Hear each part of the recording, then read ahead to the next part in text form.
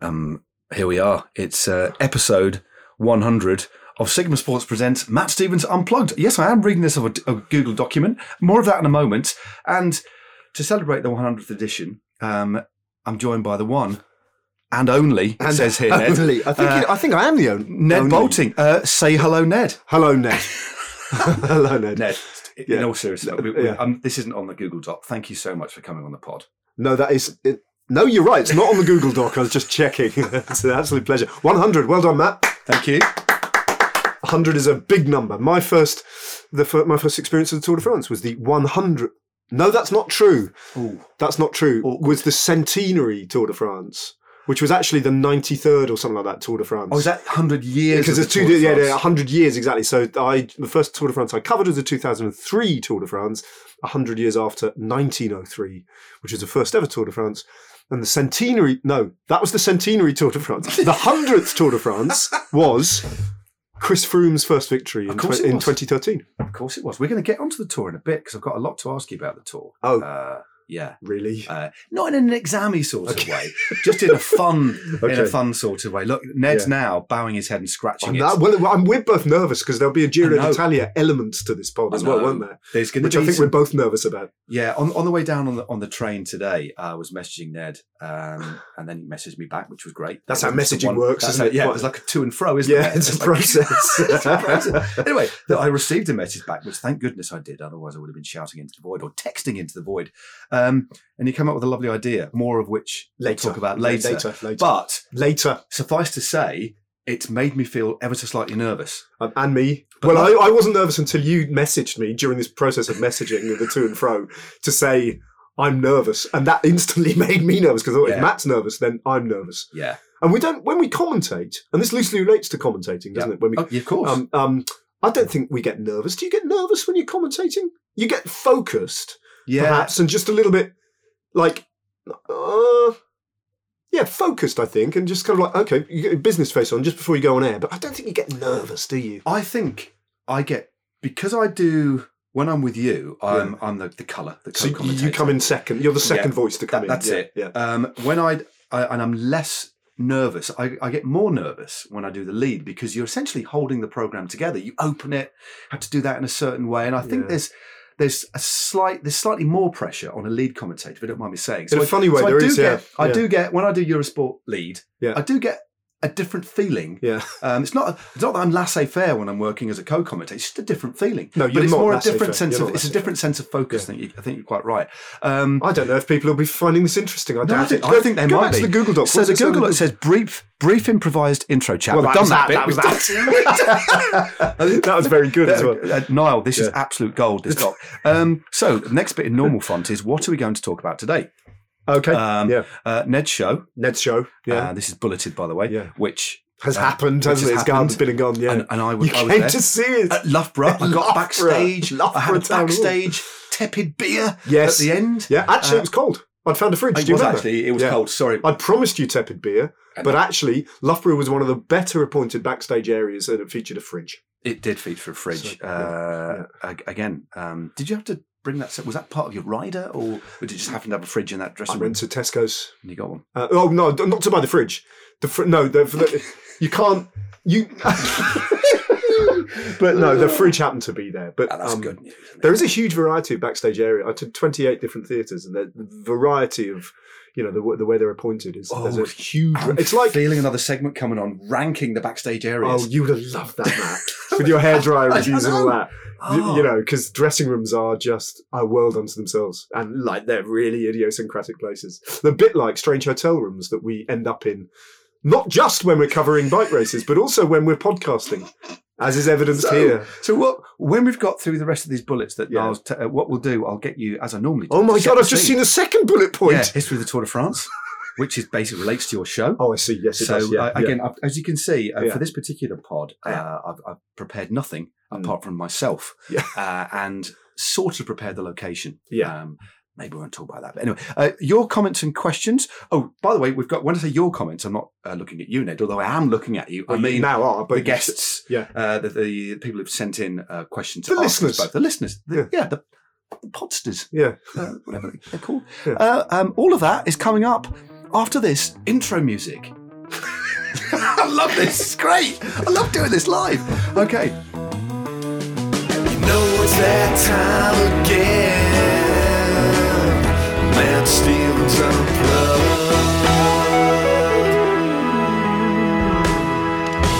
Podcast. Since it's episode 100, why not get comfortable with 100 millilitres of tea, which you probably could in this room. We've got a little tea and coffee making Twinings in front. Twinings every day. Twinings every day. Mm-hmm. Rich and full-bodied. And Also got Twinings chamomile. pure camel. And there's a picture of an air balloon with a daisy on it, emphasising The lightness. the lightness of it, Yeah. lightness, deftness of touch, perhaps, of that particular infused drink. That's not very much. That's not very much tea, though, is it?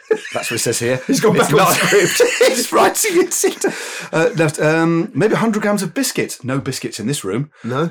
Or what about 100 Yes. of Carlsberg Danish Pilsner? Yeah. Yeah. Other beers are available. Yeah. I popped down. We're in Soho. We'll talk about that in a minute in more detail. But just before the pod occurred, there was a change of scene. We're going to do it in a club. It was just too loud. Went to an off license. Yeah. What a lovely off license that was. Yeah. And I did bring things down a bit, didn't I? Well, to paint a picture, it's on. It was on Great Old Compton Street, right? Yeah. Yeah. And I've been there before. It's an institution. I can't remember the name, and it's oak panelled, isn't it? Beautiful glass cabinet displays. Basically, you go in there either to purchase extremely expensive, exclusive whiskies or beautifully curated wine. Yeah, from mostly the old world wine. I doubt there's much new world wine there. No. I'm not thinking it's full of Looks mostly Argentinian European, Malbec. yeah. I think it's old school, your Bordeaux's and your Burgundies. Anyway, it would have been, but there's a fridge. Just go back to the fridge thing. Just inside on the left, and you just fished out 2 cans of Carlsberg. £3 I paid, Ned. Yeah, £1.50 each, which I That's thought was not bad. It wasn't bad. It was not. I was expecting to shell out just over £5. Yeah. But there we go. There So you we've got go. one of those here. Have one if you want, mate, but I know it's fine. Or a cup of tea. Although the kettle's worryingly too near to our tech setup. Yeah. And I think the pod could be just overtaken by steam, everything could fail. So maybe let's not do that. No. The last little bit of this intro, it's a long intro. This is an almost Are we still in the intro? Never Strays Far intro, isn't it? Yeah, a little bit. I mean, well, the whole show's an intro with Yeah, Never Strays Far, is it? We never really get to the meat of the matter. Your pod Yeah. with Pete and Dave reminds me of the credits that perpetually seem to come into TV shows in the United States. Like 20 minutes in, Yeah. produced by, Yeah. directed by, and then Yeah. you're near the end of the show. But that's Yeah. how I feel the intro is, but it just bleeds. It's just Yeah. one big intro, isn't it? It is, yes. That's exactly what it is, yeah. Yeah. But not in a bad way. It's just Well, thank you. Not in a bad way, yeah. No, it's not bad. no. I didn't mean to point. No. Use the word bad. It's just No, it's just an loose. intriguing. It's one of framework. What Pete Kenyock's favourite words is loose, That's and it. it's loose. It's a loose I think his edition has brought it to another kind of level of looseness as well, because he's a special character. He is indeed. He's been a guest on the podcast as well. He has, So, yeah. yeah, we need to get Dave on. Dave, I've been Yeah. trying to corral Dave. Yeah. He'll be on soon. Come to the last sentence of the intro. Wow. 15 minutes in. Wow. Because, 100 of the something anyway, because this is the Ned Bolting 100th episode special. Literally only just understood why you were talking about tea and 100 mil. 100 grams and all that. Okay, because it's the 100th episode. It was all beautifully. It's come very clear now. Yeah, that whole bit was meant to be read together, It's all one bullet point. I think it's better, mate, and it's brilliant. Chat, improvise roadbook fun. Is this where we do the Jira? Yeah, I think let's just kick off with the roadbook, I think. Yeah. So, Ned, Yeah. you've been up to a lot, haven't you? It's been you're an a busy intense man. year. It's been an intense year, as it has been for yourself. We were literally just before we started podding discussing, I think, how tired we are. Yeah. Men of a certain age as well. Men of a certain age. But there's been I think between us we're probably on a similar sort of level of nights away in hotels this year. Somewhere between a third and a half of our lives on the road this year, I think. And I'm kind of ready for a rest because there's been a lot of stuff bouncing around this year. Yeah. And the thing with yourself and Leslie, with Leslie? Leslie, is that a word? No, it's a Donald Trump sort of word, isn't Leslie, it? Bigly. no, Leslie. Bigly. Just less. Less, Yeah. less so myself. Less so, Don't need to less so. don't try too hard. Is the fact that when you're on the road doing something, let's say, for example, the Giro or the Tour de France, Yes. generally speaking, you just add another level of work for yourself, don't you? By weaving in generally a daily podcast, because I've seen it firsthand. Getting up really early and doing it.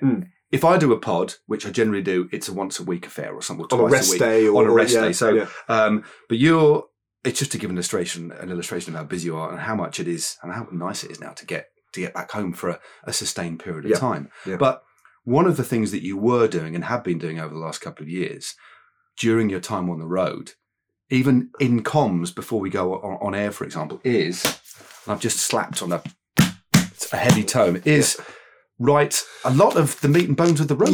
So just want to... Well, yes, I mean, so one of the things that the road book does is that for all the World Tour races, both men's and women's, there are, I think, very beautifully written reports that kind of sum it up, varying in length, but for a Grand Tour stage, it's like 400 words or something like that. Yeah. And because I'm at the Giro d'Italia, I said, well, I'll write them. And we have a team of writers who otherwise would pick up the slack and sort of like have been doing it for 5 years because it's our 5th edition.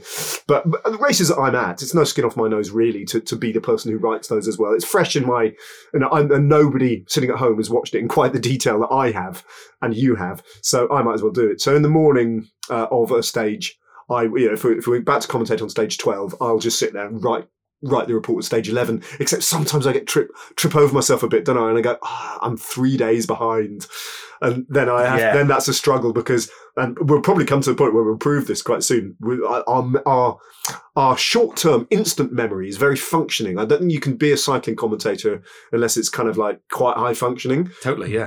But our medium to long-term memory is actually shot to pieces. So by the time stage 12 comes around, I have no recollection of what happened on stage 9. It's gone. Yeah, it's if I'm ever similar to me, if I'm learning lines for a video or something like that, if I've learned them and I think I've delivered them right, and then I'm asked, "Oh, Matt, can you do that again?" It's like, you can't do it. I'm going to have to relearn them because they're completely and utterly deleted from a hard drive. Yeah, but because you're so well intentioned, there's a real discipline there's discipline all the way through. This is me observing you, right? But then get to stage 7, 8, it's ragged, and starts to get ragged, and you're tired. Yeah, you're fatigued. It's a joyous sort of fatigue actually, because there's almost if we ever, I think, did a live broadcast from inside the car from the end of the stage to the next hotel, it's another world of what we talk to, what we get up to. Yeah, it's a weird state of beautiful delirium, I think. Yeah. Admin, a lot of admin gets done. But then the following day, generally, your routine, if you don't mind me saying, from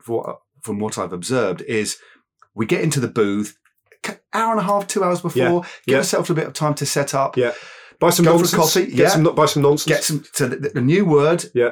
Get some nonsense, which is basically Haribo crisps. Well, variations of Haribo, local, regional variations. Yeah, like hooky Haribo. Yeah, I think it's a fair way to put it. But then you'll sit down and you'll turn your back to me. That's quite interesting. Do I? Yeah, but your computer's generally to that. I didn't mean that. I've never said that before. I wasn't like accusing you. Wow. But what you're doing is you're partitioning yourself off. Yeah, just this is my time, and then and you're typing away. It's a bit of me time. But occasionally you'll turn. And I get, you may have done it, and I'm not there. I'm probably just mooching up and down, going for a ride in my Brommy.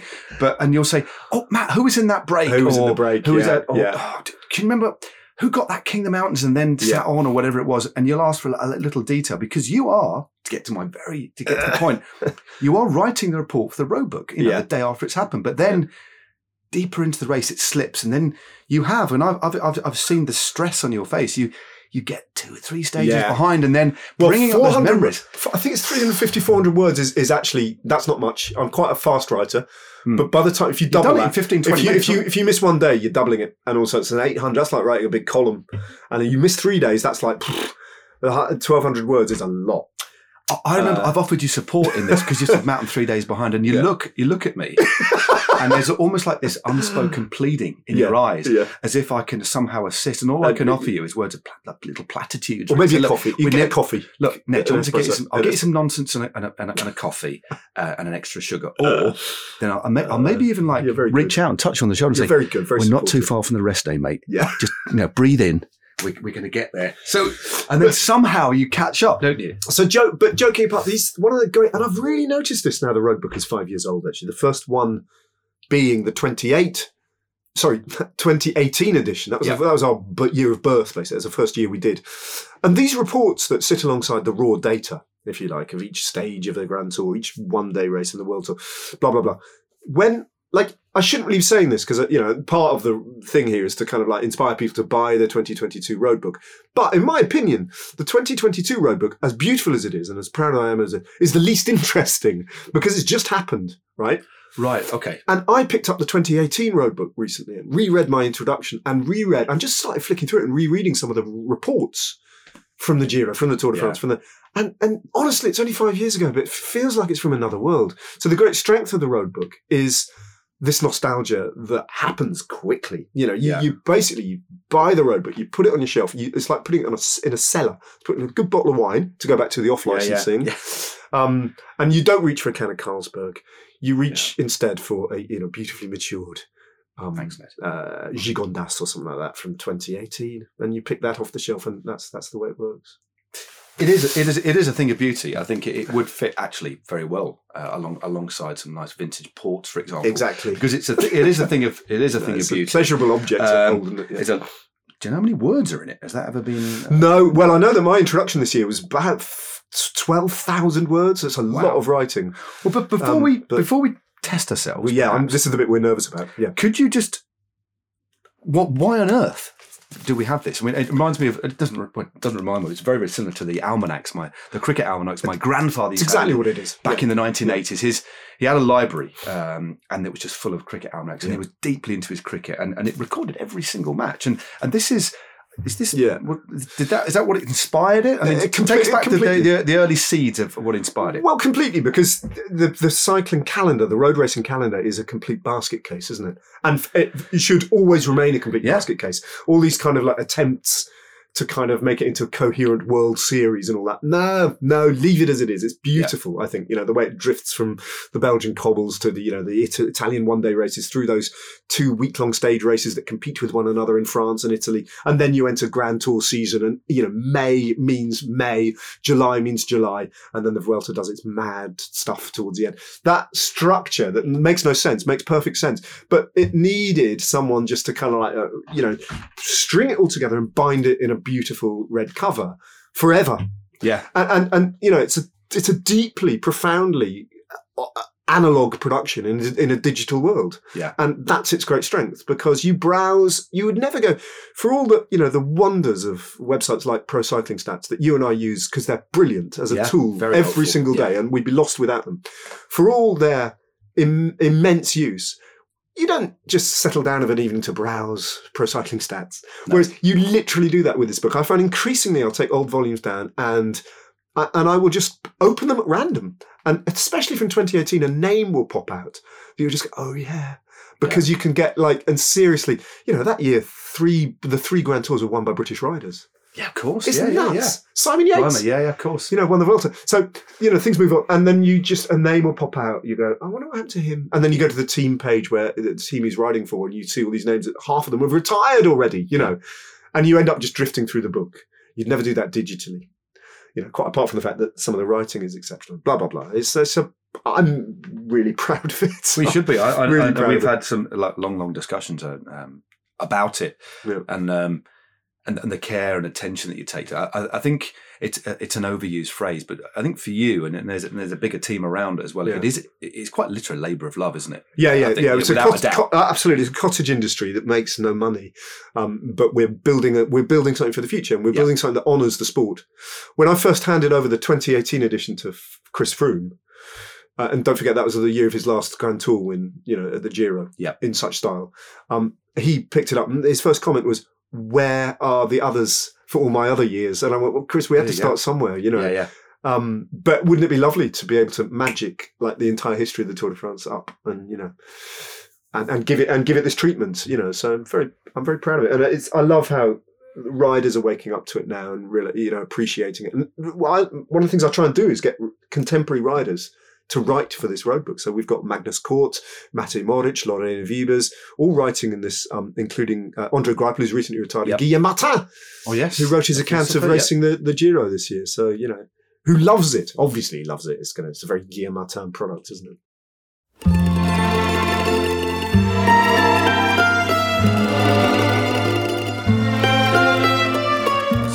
going to test each other now? I think we should. I was hoping you were just going to spin this out No. a bit longer to avoid the inevitable. So this is going to work. Do you want to right? go first? So we were Give us both the rules. Yeah. We were both, as we said, working at the Giro d'Italia. Yes. Right. We both got terrible memories, but we did watch every pedal stroke of every stage. We did.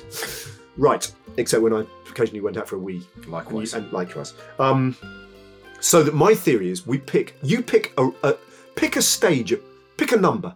Yep. I will then go to that relevant stage. It has to be between 1 and 21. Yep. And I will then look at the twin pages of the road book that cover that particular stage, Yeah. and I will fish out a question that I feel is appropriately fair to ask you, that is achievable and yet challenging.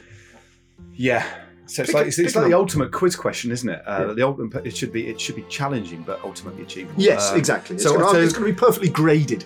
yeah. So Yeah. I'm not going to pick stage 1 or stage 21 because although stage 1 I struggle with, I'm just going to. My lucky number. Go on. It was the shirt that Kenny Dalglish had. Yes. Number 7. Number 7. Right, Number here we 7. go. Number And 7. I really do not know where that started, where it finished, or who on earth won it. Well, Yeah, I think this is. Yeah, here we go. there was a ferocious opening to a day of exceptionally difficult climbing into the southern Apennines as the race crossed from Calabria into Basilicata. That's not helpful, is it? That could be any stage of the Giro d'Italia. I'm just thinking there Right, were let me a have a lot look, of let me have a look, furious let me have a look. starts, weren't there? Let me at have a stage look. of the Giro Let me this have a year. look. Okay, there were. Okay. Okay. So who won the stage? Okay. Quite a famous stage. The stage winner on this particular day. Okay. It was a day where I lost my running kit. And I had to go and buy some running kit. Okay, right, now that may help you or may not. But anyway, moving on, right? There was the stage winner was supported in his efforts to win the stage by a former winner of the Giro d'Italia on that particular day. Okay, so Who was the former winner of the Giro d'Italia who turned himself inside out, Tom de Moulin. and who won the stage? It was the little Dutchman with the hair. With the hair? With the hair. Yes. This is good. I'll give you half a point. Won a here. stage of the Dauphiné a couple of years beforehand. Yeah. It right. was surprising. And you managed to get your running kit from a big sports shop. Yes. Just before it turned right up to the Correct, to the correct. line. It's a really steep climb to the line. And we got our None of sandwiches. this is helping you get his name, though, No, is but it? I'm thinking. Yeah.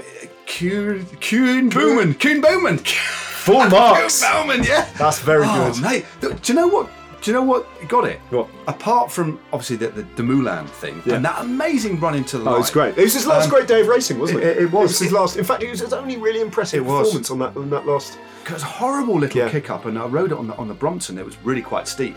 Yeah. But it was. Where we bought the sandwich, I can remember the stall. I can remember the lady behind serving us. She then swapped shifts with the bloke. And you did a loads little of baguettes. audio landscape of general for this pod of Yeah. general And there Italian. were lots of Italian carabinieri chatter. in the bar, weren't there? That's right. Yeah. That's it. And you know what else there was? That was the first day we saw Italian cab. We did, and yes, and then it was only later I got the courage to take a photo of Italian cab, wasn't it? And you took I a did picture a of it, long you ran up and range. said, yeah. Italian cab. That's brilliant. But this is captured within this book. Listen, I'll Right. have one. So, can you give me something from stage 17, please? Again, We're keeping I have it no 17. idea what stage 17 was. No, I've got I no haven't. face, sorry. Yes, I'm just thumbing through. Got stage 18, which instantly was Borgo Malsugana to Treviso, but stage Treviso. 17. I know all about the Treviso stage. That's know. annoying. Okay, stage 17 of the Giro. 17. Bear Was in it sprint? mind, I just need to look at my eyesight. Do you want to borrow my glasses? Yeah. Are these reading glasses? Yeah. Oh my god, it works. Okay. Honestly, these work. Well, you're welcome to use them now and then hand them back. and then- so, the weather on that particular day, Yeah, Ned, just yeah. to set the scene Yeah. for you, although we haven't set the scene Can I in the hotel. guess? You can, Can I guess what the temperature was? go on. This isn't the main question. No. I'm just going to see if I Go get for lucky it. because it was a hot Giro d'Italia. The Treviso day, the next day, I remember that being particularly hot. I'm going to say it was in the high 20s. I think it was probably 27 degrees. It was 11 degrees. It was, Wow! It was a chilly day. I love that. 11! But I think the fact that you were so wrong. 11? Yeah. It was raining. It was No. 11 degrees.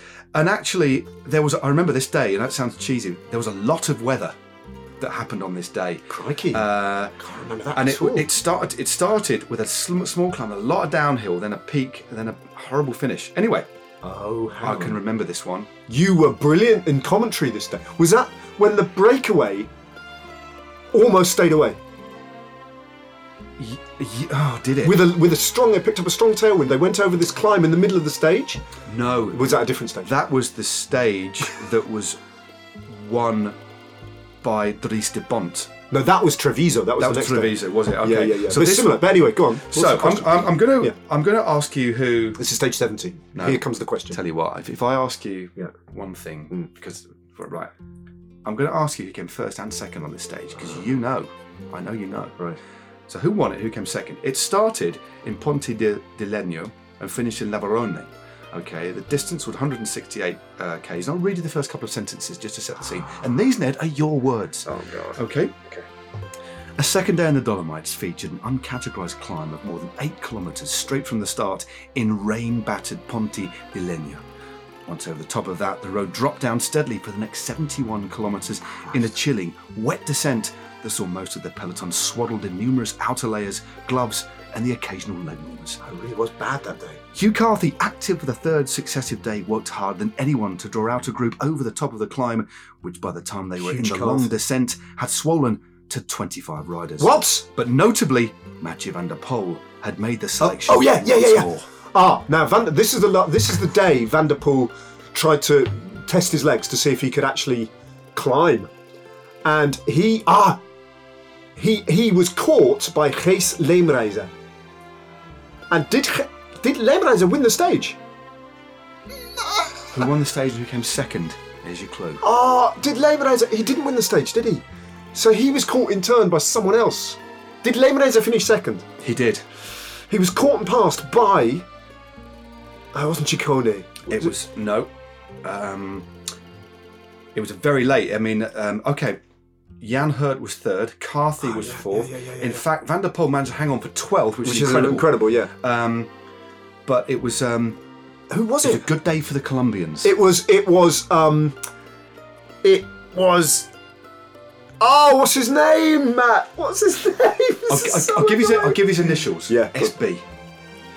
SB? Yes. Not Botero, what's his name again? You're nearly there. Santiago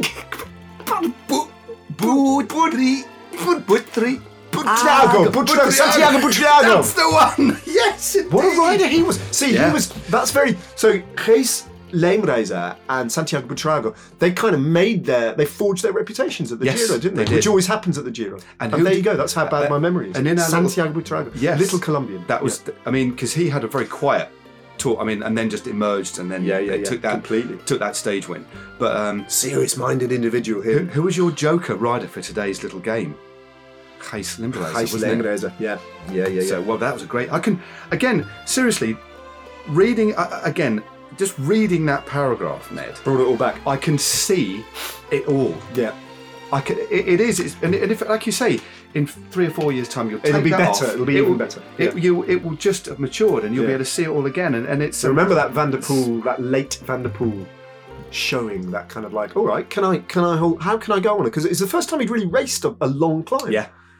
His previous stage races, as far as I can recall, Tirreno, he'd kind of like, as soon as the long climbs come, he just pulled the plug. Yeah. And he'd gone, that's not for me. This one, he just went. But he just full, thought, well, how's this going to go? Yeah. It's really interesting. He did that. Interesting day's racing. I was chatting to the management the other week at the Zwift Academy that I was on when Van der Poel was there, and I was talking about why he rode the Giro in the way that he did. He said we just wanted him to ride in uncharted territory and see what he could do. Yeah. But they said the cost was the tour. Just tired for the tour. Yeah. No, I think he's human, but he just rode. Do you remember that day at the tour where he abandoned? Yes. But just before he did abandon, him and Wout van Aert attacked off the front. Yeah. Do you remember? Yeah. Just because. Let's just go together. Brilliant.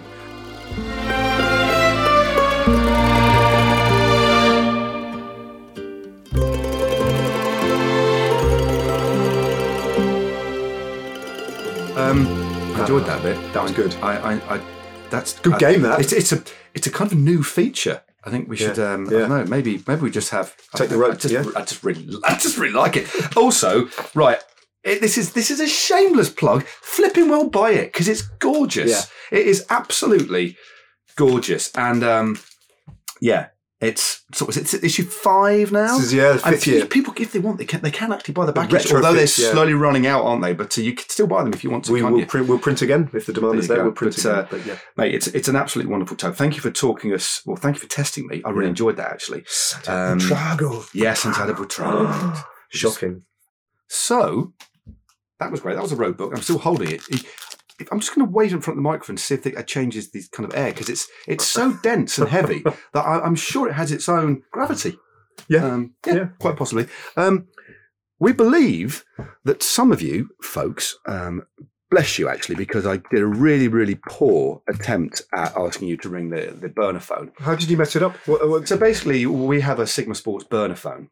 A what? A a burner phone used for okay. deals, right? And it's just for questions. So rather than for deals, it's for questions. Yeah. But I said leave a message. Burner phone sounds like an obscure rider from one of the kind of Portuguese Pro Conti teams. It does, doesn't it? yeah. WD-40 or whatever they're called. Yeah. As burner phone, he's got himself in the break again. Yeah. Yeah. But anyway, sorry. But I suggested quite wrongly that you leave a message on the burner phone, and it's an unmanned burner phone. So basically, all you can do is send a text to it. Okay. Hello. I'd like to make a brief correction if I may. The mistake Matt made was he asked you lovely listeners to call our WhatsApp number. What he meant to ask you to do was to leave a voice note or send a text message to our WhatsApp number. Thank you and resume pod. Not a voice message. Okay. And that's why I think we've only got upwards. I think it's just under half of a dozen of questions. So we're just going to go into those now. That's one possible explanation. The other is people just haven't engaged with it because it's not of great interest to them. That might be it. No, do you know what? I never thought of it like that. But I love the brutality of your honesty. Random Email. alert. Random WhatsApp message. alert. Random Voice note. alert. It is time for a random Letter, email, WhatsApp message or voice note. So the first one, I think is a question for Ned. Yo! So somebody called Tappy. So they're using yo, kind of festive. Yeah. Ned, Ned, if you could only ever rewatch one Tour de France from start to finish ever again, but a bit like Groundhog Day, this is all you can watch. Brutal. Which would it be and why? Cheers from Tappy. Thank you, Tappy. £50 will be on the way very soon, so please get in contact with your details. Crikey. So, Ned, good question. It is a really good question, isn't it? I mean, what springs to mind straight away? I think some of those in 2004, the Vauclair stage when he hung on at Plateau de Bay, that was laced with drama and tension, wasn't it? It wouldn't be that. 2000, fast forward 2009. How about the crosswinds into La Grande Motte when Armstrong ripped it all up and Cavendish won from a select group, and Armstrong dropped Alberto Contador and didn't go back and wait for him. That was pretty special. You put a minute and a half into this one, Yeah. right? And that was, this is just straight off the top of my head. What about, again, it springs to mind, it was an intriguing day when the race finished in 2011 at the top of the Galibier. Who won the stage? I think Schleck won the stage. Oh, was that famous battle with... Schleck won the stage. Vauclair finished somewhere behind him and just about hung on to the... I don't know if Tommy Vauclair gets mentioned twice in this. Yeah. Just about hung on to the yellow jersey with the time trial still to come. Jersey fully unzipped, weaving from side to side, wasn't he? I remember it, yeah. But Schleck had put a load of time into Cadel Evans, but Evans had limited his losses. Yeah. He was totally isolated. He sat on the front of the group on that long headwind. I remember now, yeah. On the foothills of the Galibier and just about defended, so that he could That'd be actually... the Telegraph, in the time wouldn't it? trial, Up the Telegraph. Up the Telegraph, Yeah. yeah, exactly, Yeah, up the Telegraph. But he was on the front the whole way up, wasn't he, at Evans? It was a valiant performance. And do you know, another interesting facet of that day was that Cavendish was in such a sizable group. The gruppetto was vast that day. It was so sizable that it was one of those days where they implemented the rule of... And they were way outside the time delay. But it was such a big group that they said, OK, everyone stays in. Strength in numbers. And I remember Cavendish was in green because he won the green jersey that year. And I remember interviewing him at the finish line and he said, but obviously I've lost my points. And it's the first time I'd ever encountered that rule. Yeah, of course. That you lose all your points in the classification. And I went, what? And I remember doing the live interview going, explain. All of the points? Yeah. But then it got refilled because he won the green jersey. He did win. So the point was that Rojas had survived. Rojas was second in the green jersey competition, and he'd held on to his points. But then they fudged it again, and I think they just took away. I don't know. I don't know what it was in the end, but there was kind of one of those sort of I think Cavendish thought at the end of that stage that he lost the green jersey. Right. Outright, but then they kind of like, it's one of them. But it wasn't even going to be that stage that I could rewatch over and over again. There was another one that just sprang to mind. Oh, yes. Now, I can't remember what the opening sort of 4 hours of this stage were like particularly, but the last 3/4 of an hour of this stage were phenomenal. And it was the 2019 Tour de France. And it was stage, whatever it was, 3? Okay. 2, 3. And it was Mathieu van der Poel taking the yellow jersey on the Mur de Bretagne. After being away. He'd been away, he got the bonus. But see, you say being away. He was in the main bunch. They went over the Mur de Bretagne twice. Yes. Van der Poel, in order to take the yellow jersey from Alaphilippe, he had to, from Alaphilippe as well, not just from no one, but from Alaphilippe, he had to take the bonus seconds at the first ascent of the Mur de Bretagne. Then he had to win the stage and take the next, and to take the bonifications at the line, and win with a gap. And we know what happened. And he did it. And it literally shouldn't have been possible. Yeah. And I remember when he attacked the first time up the Mur de, they hit the foot of the Mur de Bretagne, a short climb, isn't it? They hit the foot of the climb the first time around, and he just went, boom! And we went, oh, well, that's a shame, because he's not going to feature. He can't do that sort of effort, he can't repeat it. Oh, great. Well, he's picked up, it keeps him in the frame maybe in the days to come for the yellow jersey, but he's no way he can back that up and do it again. And he did. Yeah. It was, honestly, I think that was the most exceptional. I think there was the... And then the added layer of emotion. Of his grandfather. Of his grandfather. Yeah, Renaud Poulidor, of course. It was powerful. It was almost, what was that, 2019? Yeah, I think so, yeah. Just as the racing landscape shifted, really, wasn't it, really? It was just the kind of the first... 2019. Everything changed from that point onwards in terms of what we see now and the way that racing is carried out. It's remarkably different. It's a kind of turning point as well, I think. But So Tappy, great question. You managed to get about 15 minutes out of it there. Absolutely great. Hi, me again. Something else Matt should have made clear. To celebrate our 100th episode of the podcast, we ran a competition. The best 3 questions or comments would receive a £50 voucher for sigmasports.com. Congratulations to our winners. Next up is this. Hi, Matt and Niall. Congratulations on 100 pod episodes. This isn't a question, but while you and Ned are together, I'd like to thank you both for your great podcast. Matt for the fantastic YouTube content and interviewing at various shows. Ned for the road book. And other writing too, the brilliant and funny Tour de Ned show. That's very kind. I listen, read, and learn from it all. That's really lovely. So massive thank you. Keep up the great work and Merry Christmas from Simon Brawns from Barnet in North London. Simon. Yeah, that's Merry Christmas, Simon. Merry Christmas. That's lovely. And there's 50 quid winging it your way.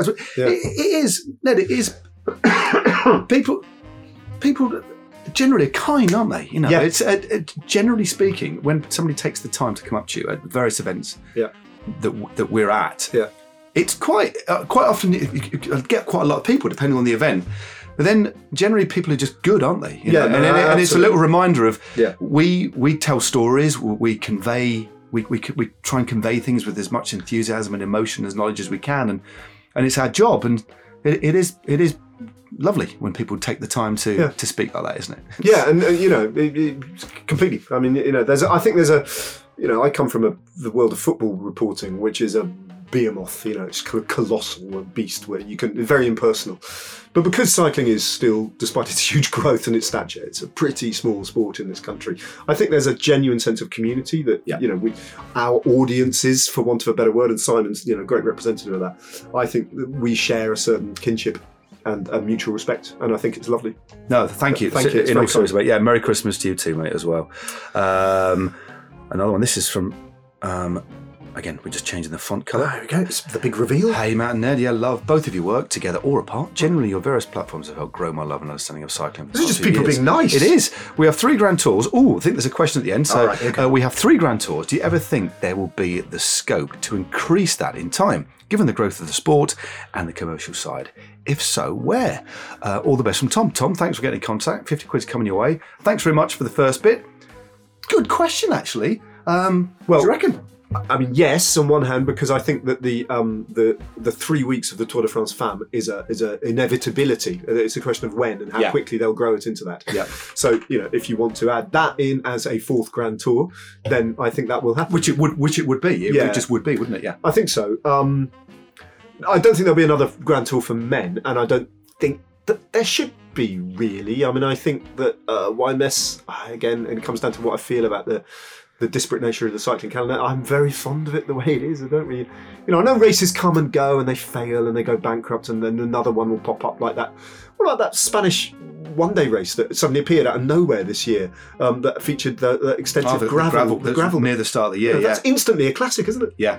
So No, I like the fact that around the margins things change, but the main fixed points in the calendar, opening weekend, Holy Week, Milan-San Remo Strade Bianche, which is relatively new, and then the 3 Grand Tours and Lombardia and the Worlds at the end. Those sort of those keystones for me.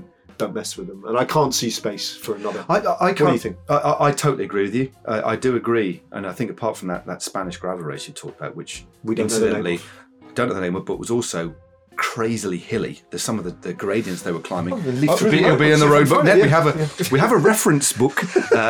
So while I just echo essentially Ned's sentiment about that, I don't think there's the desire for another 3-week Grand Tour either. I think the countries that are heavily involved in cycling already have week-long tours. We've got the Tour of Britain, of course. Over the years, there's been different attempts at not so much. I think the US could be quite an interesting one, but it's just too big. I think I'd like to see the return of the Tour of California, for example. But I don't think there's the desire even within global cycling. I think that you've got the Giro, the Tour, and the Vuelta, and I think that's enough. I think in our lifetime, Ned, I don't think there's the desire for it. Within the structure of the sport that we've got, apart from a women's 3-week Grand Tour. I think you're quite right. So, Tom, thank you very much. Ned, do you have? Too many things. I can't remember. It might have even been in March. It was quite early in the year, that race, wasn't it? Thank you very much indeed, Tom. Well, thank you very much. I'm just scrolling down to see if there's any more. Actually, while I'm on it, if you want to get in touch with the podcast, you can do it. Podcast@sigmasports.com, pretty straightforward. Or you can leave a message or a voice note on our WhatsApp number. Just to clarify, it's +44 777 832 3268. Should we do that again and then alternate? You could do, where the breaks are. We do just to mix it up a bit. That number again is +44 777 832 32 68. There you go. That was quite nice. I enjoyed fancy doing that again. We could almost sing it. Oh, thanks. That was really quite nice. So, Ned. Yeah. Roadbook talk. Actually, that last question from Tom. I think it was Tom, wasn't it? Yeah, it was Tom. Yeah. Talking about the Grand Tours. There's your first Grand Tour. You've written about it. Yeah. Your one-man tour this year, which I saw in Loughborough, which blew me away, actually, Ned. Oh. I left with Holly and a friend of ours, David, who came with us, and we were looking at each other. I thought that was good, and I thought, yeah, it wasn't just good; it was really, really good. Thanks, man. And I thought I knew what to expect, but I didn't realise, Ned.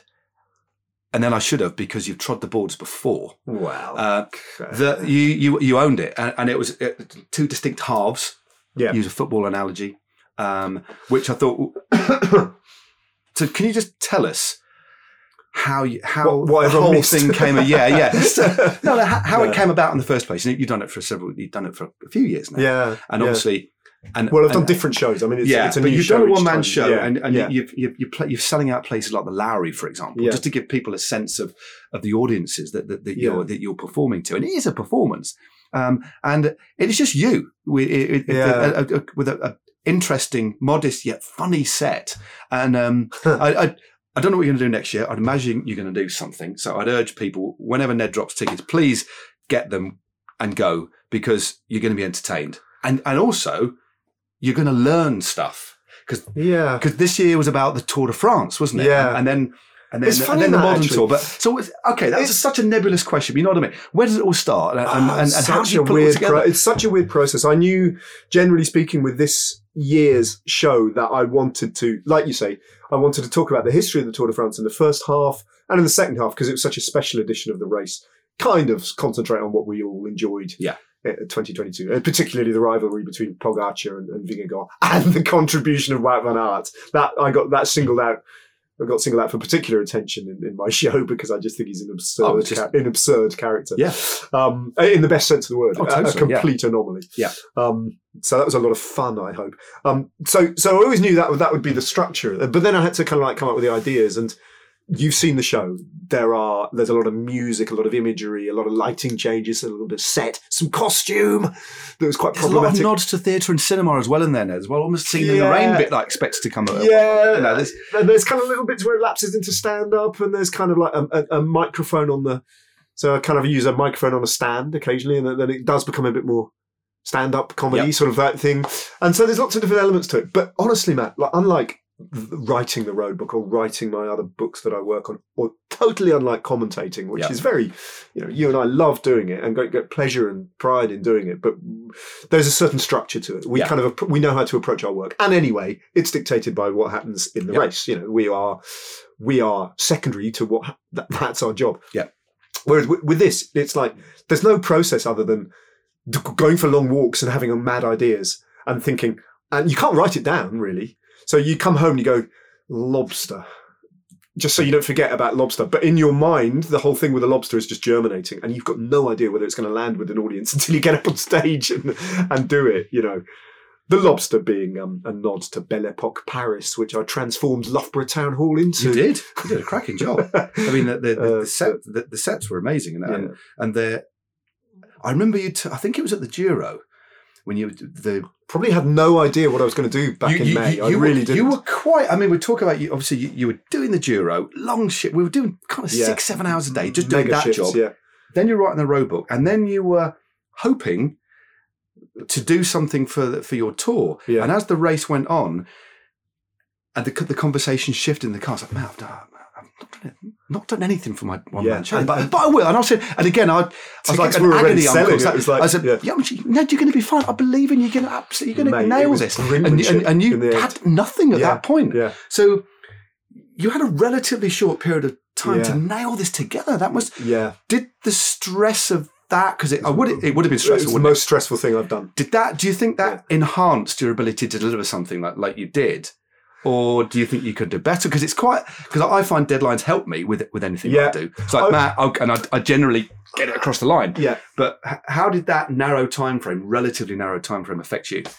I think you and I are quite similar in that regard. We make our deadlines, we make it work somehow. But this was hard. I mean, this was really stressful. This was really stressful because big show. It's a big show. It's a lot. It's essentially close to 2 hours of of stuff. The last quarter of an hour of which is kind of replying spontaneously to questions like we've just done actually here. Anyway, I don't know. It'd been years since I'd toured because of COVID, so it's 4 years of not touring. Is that right? 3 years possibly. So I'd kind of forgotten the process and how it might work. So it was a real journey of discovery again. But I'm very proud of it in a sense. I mean, in as much as you can be proud of being a middle-aged man walking onto stage with no trousers on, simply to get a yes, because that's one thing I didn't expect. I didn't expect that. Yeah, but it got a laugh, didn't it? So, but you did have one of those. It did get a very big laugh, I did look at Holly, and I just like, a big smile on my face. That I did not expect that as an opener. And you didn't put trousers on for a good 5 or 6, 7, just 10 minutes. Yeah. But luckily, it was one of those shirts. It's very back carefully. In the 70s, you'd wear to art that your dad had for work. That's and you'd exactly right. Yeah. Am I right? Yeah. Slightly longer, so it kind almost of down to the knee. It was long, wasn't it? I mean, lots of tucking in involved. When your dad used to go to work in a shirt like that back in '76, for example, and when he got slightly dirty around the collar, that was your art shirt. It was a genuine kind of Edwardian shirt, white shirt, with very long tails. Yeah. But also, what I discovered is the ways that they used to make shirts. Like, so my shirt, your shirt that we're wearing now, it's quite fitted to. It comes to a halt. The cuff comes to a halt at the wrist. At the wrist. Yep. Because it's a medium, probably a medium size, and we're both quite medium-sized people. But the way they used to make shirts back in the day was the sleeves could overshoot your fingers by a good 6 inches. And that was just how they made shirts, because they didn't tailor make them in different sizes. So it was one size fits all, literally. Right, okay. And so they had to make them super long. And then what you would do is you'd ruck them up and you'd use those little thingies, those little... I wonder what they were. yeah, and that would just shorten it to whatever length you required. I thought only croupiers So- wore those. No, they were standard Right. back in the day. Unless Right. you were rich enough to afford to have tailor-made shirts and Savile Row, then they would be Yeah. bespoke to your arm length. And Other than generally, that- there'd be an extra foot of just cuff that you had to fold back as well, Yeah, wouldn't there? yeah, So there was it's a enormous. really big but I quite enjoyed that. So I used to have to wear. I can say all this now because that's not a spoiler because I'm not doing that No. show ever again. But I walked on stage for odd reasons in my pants wearing this shirt. I said Edwardian shirt, and then I became slowly. I put on the costume of Henri Desgrange and right. the founder of the Tour de France, and that was my justification: straw boater and a stick, and I kind of swanned around Paris, telling the story of how the tour was born. But my routine in that you saw the dressing room in the backstage at Loughborough, that was quite standard. You know, you're locked away there with a little tannoy that is relaying the sound of the auditorium filling up, and your nerves would kind of gather and go. You spend an hour getting ready. And honestly, it was terrifying. Every night it was terrifying. I bet it was. But because the costume was quite Edwardian, I would have a good 15 minutes of fumbling to get the studs in. I had studs down the front, and I had like cufflinks that were really quite hard to get right and everything. Right. And so So that there was a lot of take your mind off it almost. lot of faffing around with the costume that I quite enjoyed that whole process. I quite miss it actually. It's so it because it was one of my favourite shows back in the day. Not back in the only of the last decade or so, 15 years. A program called Horrible Histories, Yeah, brilliant. which I love. But they're big fans of Python, and I used to love it because they were funny, and also you learn a lot. Yeah, And the opening first half of the show, Yeah. and I again mentioned this to Holly afterwards, reminded me of the punch of Horrible Histories, like very, very funny. but And- maybe and- dropping in stuff you didn't know. Yeah, Yeah, but just full of like really, really interesting facts. So it was both entertaining and funny, and a lot of it's actually stuck as well. Please don't ask me now, but a lot of it, I did know, but the majority I didn't. I mean, And it there was- is some interesting stuff there, isn't there? Like Desgrange's experiment with running the Tour de France as every stage is a team time trial, Yeah, which I didn't know endured that. for years in the 1930s, and then abandoning trade teams. So through the 30s, the 40s, 50s, and Well, into the yeah. late 60s, it was national teams, which Yeah. I think people know, but they don't maybe know that half of the I history don't of the think a Tour de lot of France is people know though. there's a long, Relative newcomers. So Anquetil, for example, when he was winning, he was running for France. Initially in the 50s when he won his first stage in his first victory in 57. As a French national team. I did try and kind of drop in a few facts into the the flow of it all. But it's so the craft. I mean, I've seen. So again, I think you showed me these on your phone at the Giro this year, and it was pictures of you in Germany. Was it? On stage because. Again, I know you've been on a pod before, and I can't remember if we talked about your time in Germany. You're a fluent German speaker. You were educated in part in Germany, and a country that you're very, very fond of. Yeah. And you trod the boards there, so you do have. And it was only then this confidence that you had. And I was like, okay, right.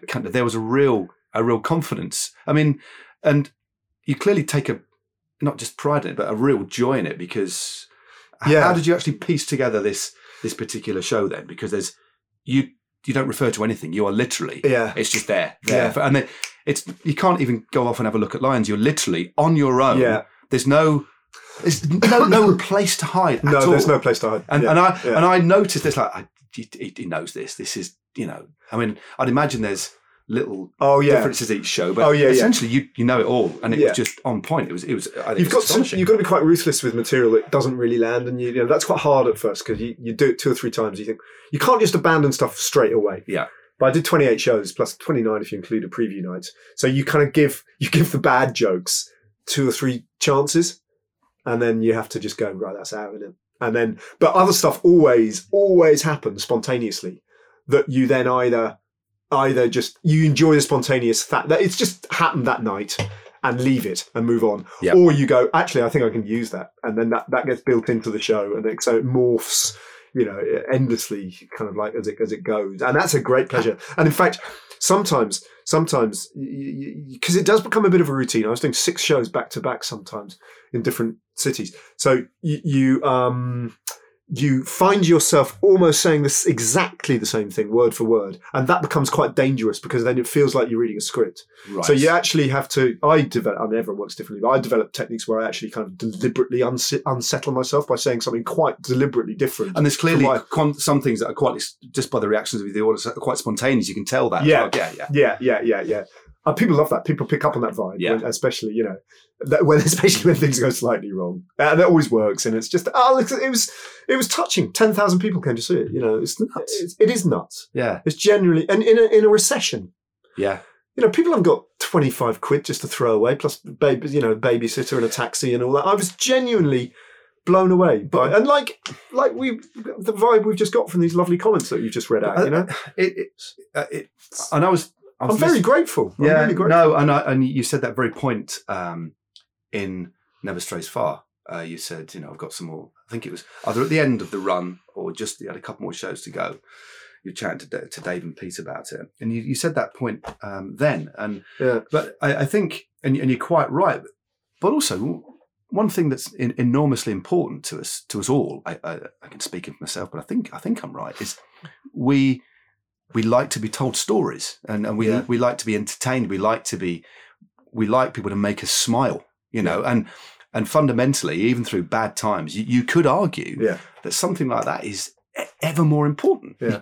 But I counter that argument. But I know what you mean. I think you and I do. I think you've got very similar outlets for. If commentary is our day job, then what we do outside with our mad little projects is the kind of like the letting off steam bit, the alter ego, and that I think is a really healthy balance. It's like a little safety valve, because you have to be quite commentary. Yes, you can kick back, and I think we both have a relatively relaxed commentary style. Yeah, but nonetheless, we're there to do a pretty serious job, I think.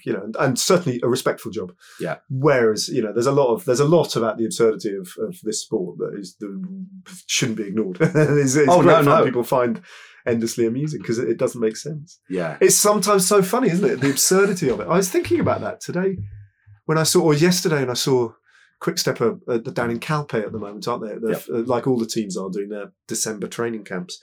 And they posted a picture of Julian Alaphilippe and Remco Evenepoel off for a ride around Calpe in December. And I just thought, this is a nonsense. This sport is can they really be looking forward to this? Can those great stars be thinking anything other than what? Really? And it was grey and it looked quite cold and it was just, and it's just such a strange sport. And I just don't think there's a comparable sport where it's as... I don't think there's anything quite like it. No. I'm not making this point very well, but I'm just trying... It's like just riding a bike, isn't it? Yeah, and it's just riding a bike. And also, I think, looking at it now as somebody that rode, only from that singular perspective of somebody that did ride, and generally speaking, was in pain most of the time because training to go faster hurts. That's the point. Do not miss it one bit. I enjoy riding my bike more than I ever have, but I don't miss racing. Yeah. But I love talking about racing, and I do. I especially through the lens of social media, it's all like people having great fun, which is fine. But ultimately, this is a brutal sport. Yeah. The level that it's at now, as we alluded to 15 minutes ago, and this new way of racing and this new enhanced way of training, the physiology that we're now finally unlocking, and therefore it's even harder to stay at the top level. We were talking about in the pub around the corner about some young riders who are at burnout or are burnt out for various reasons. Yeah. It is an incredibly, it's a sport of extremes. It really, really is. And the fact that you've got a one-man show. I've got an alter ego, hasn't emerged. It's on the canal somewhere. I know, but I've got a podcast. I ride my bike and chat to people within the sport and basically have fun, and people consume it, and it earns me a living. Yeah. It is incredible. Yeah. And it is. I think cycling has one of the most dysfunctional business models in professional sport. Yes. Yet we are. Yeah. In a very small hotel room. In a ridiculously small hotel room, which we will actually, by way of reversing the normal format of this podcast, I'll get you to describe as a closer rather than the opener. Yep. And then you've got the road book, and it's because we bloody love it, don't we? Yeah. We do, with all its idiosyncrasies and foibles. It's a strange sport, but we're kind of in love with it, aren't we? Yeah. Yeah. Yeah, I can't imagine. I mean, there'll come a time. There will come a time where it might be sooner rather than later, where I'm not required to go to the Tour de France again, and it's going to be very odd when that happens. But it'll happen at some point. Yeah, I'm going to go, and I say the Tour de France because it just sits centre stage. Yeah, doesn't no. it? If we're honest about totally. it. But yeah, it's part of my life. Part of my life, man. So, I haven't really asked you any questions, but I'm going to ask you one to wrap things up before I ask you to describe the hotel room. Yeah. Have you any idea what your show's going to look like next year? No. Have you any idea? No, See, you're looking at the floor and it's rubbing quite your stressful head. question. I'm giving it a second thought, Matt. No. No, so should we leave that till stage 21 of the Giro, or even have pizza after the final stage? Yeah. And maybe that will start to When does come the in. Giro finish next year? Rome. Oh, No. Roma, it does. We've got the absurd transfer, haven't we? It's From it's 6 or 7 hours. No, that's going to be bad, isn't it? It's again. Are you going to do it's- first shift or second it's shift? silly. There's going to be a fight to do the first shift, isn't it? We'll have to see. Because we won't. We're going to have to. we're gonna have to quite toss a coin. democratic, aren't we? We might have to. But toss. with flexibility. Yeah. Arm Yeah. wrestle, possibly. Can you imagine that? Christ. High I caliber. don't know. It's difficult to know who'd win, isn't it? Because You'd win. You're an don't athlete. know, You're an athlete, no. Matt. You're an No, that time when remember those games years ago that Nick Hussey pulled together. Yeah. And I was Kenny and you were just Ned. Yeah. And you beat me. Well, you beat Kenny, and basically Kenny at that point was Matt. At what? Rollerpalooza. I did You stuck not about beat- 3 seconds into me. I did Honestly, not beat you. I was. You beat me. Oh, For wow. 30 I'll take seconds. that. We twatted it for 30 seconds, and you put 3 seconds into me. For 3 seconds. You did. And I did actually get onto that. This is like 7 years ago. Yeah, I did. I remember the event. I don't remember. yeah, You'd have and thought we- that we would did a have launched as a Rollerpalooza. significant sporting success on my. Might put it on my Wikipedia I think page. you better put that your Twitter bio at least, Yeah. or we'll get some. Maybe someone's updating it as we speak in a couple of days' time when this goes out. Anyway, Ned, to wrap things up, Yeah. thank you so much, and That's also been thank you for absolute putting up with this location. Yeah. But actually, do you know what? It's been all right, isn't it? Yeah. So, by way of beginning and ending the pod, could you just describe for the people that are listening where we are and what you can see immediately around you? Well, it's like being inside a conventional loaf of farmhouse bread. And it's about the same size, the same sort of dimensions, but this is a loaf of farmhouse bread hollowed out to accommodate a bed. You've got a table area, and obviously I'm sitting on this buffet. And it's also there is a window, but it doesn't feel like there's a window because essentially you're looking out into a fire escape sort of area. So it feels like you're in Tokyo inside a loaf of bread with an illuminated kind of dado rail towards the top and a very complex ceiling.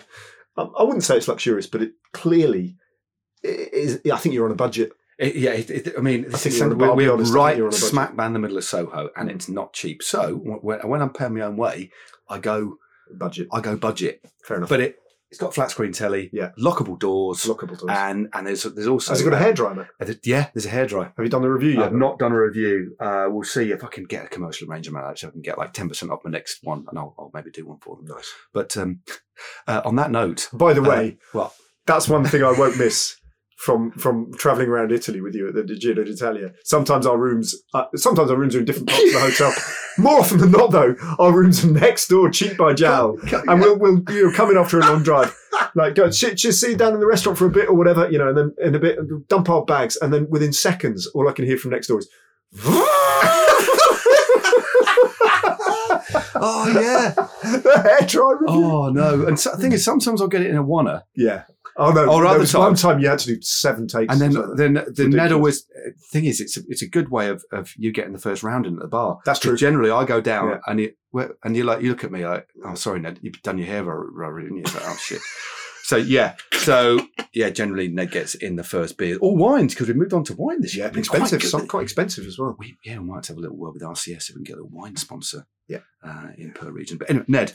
Yeah. Thank you for meeting me today. Yeah, it's been a pleasure. Thank you for co-hosting and being the guest on episode 100. Episode it means a 100, lot. yeah. It means a lot. Honestly, it's been an absolute pleasure. Gentle.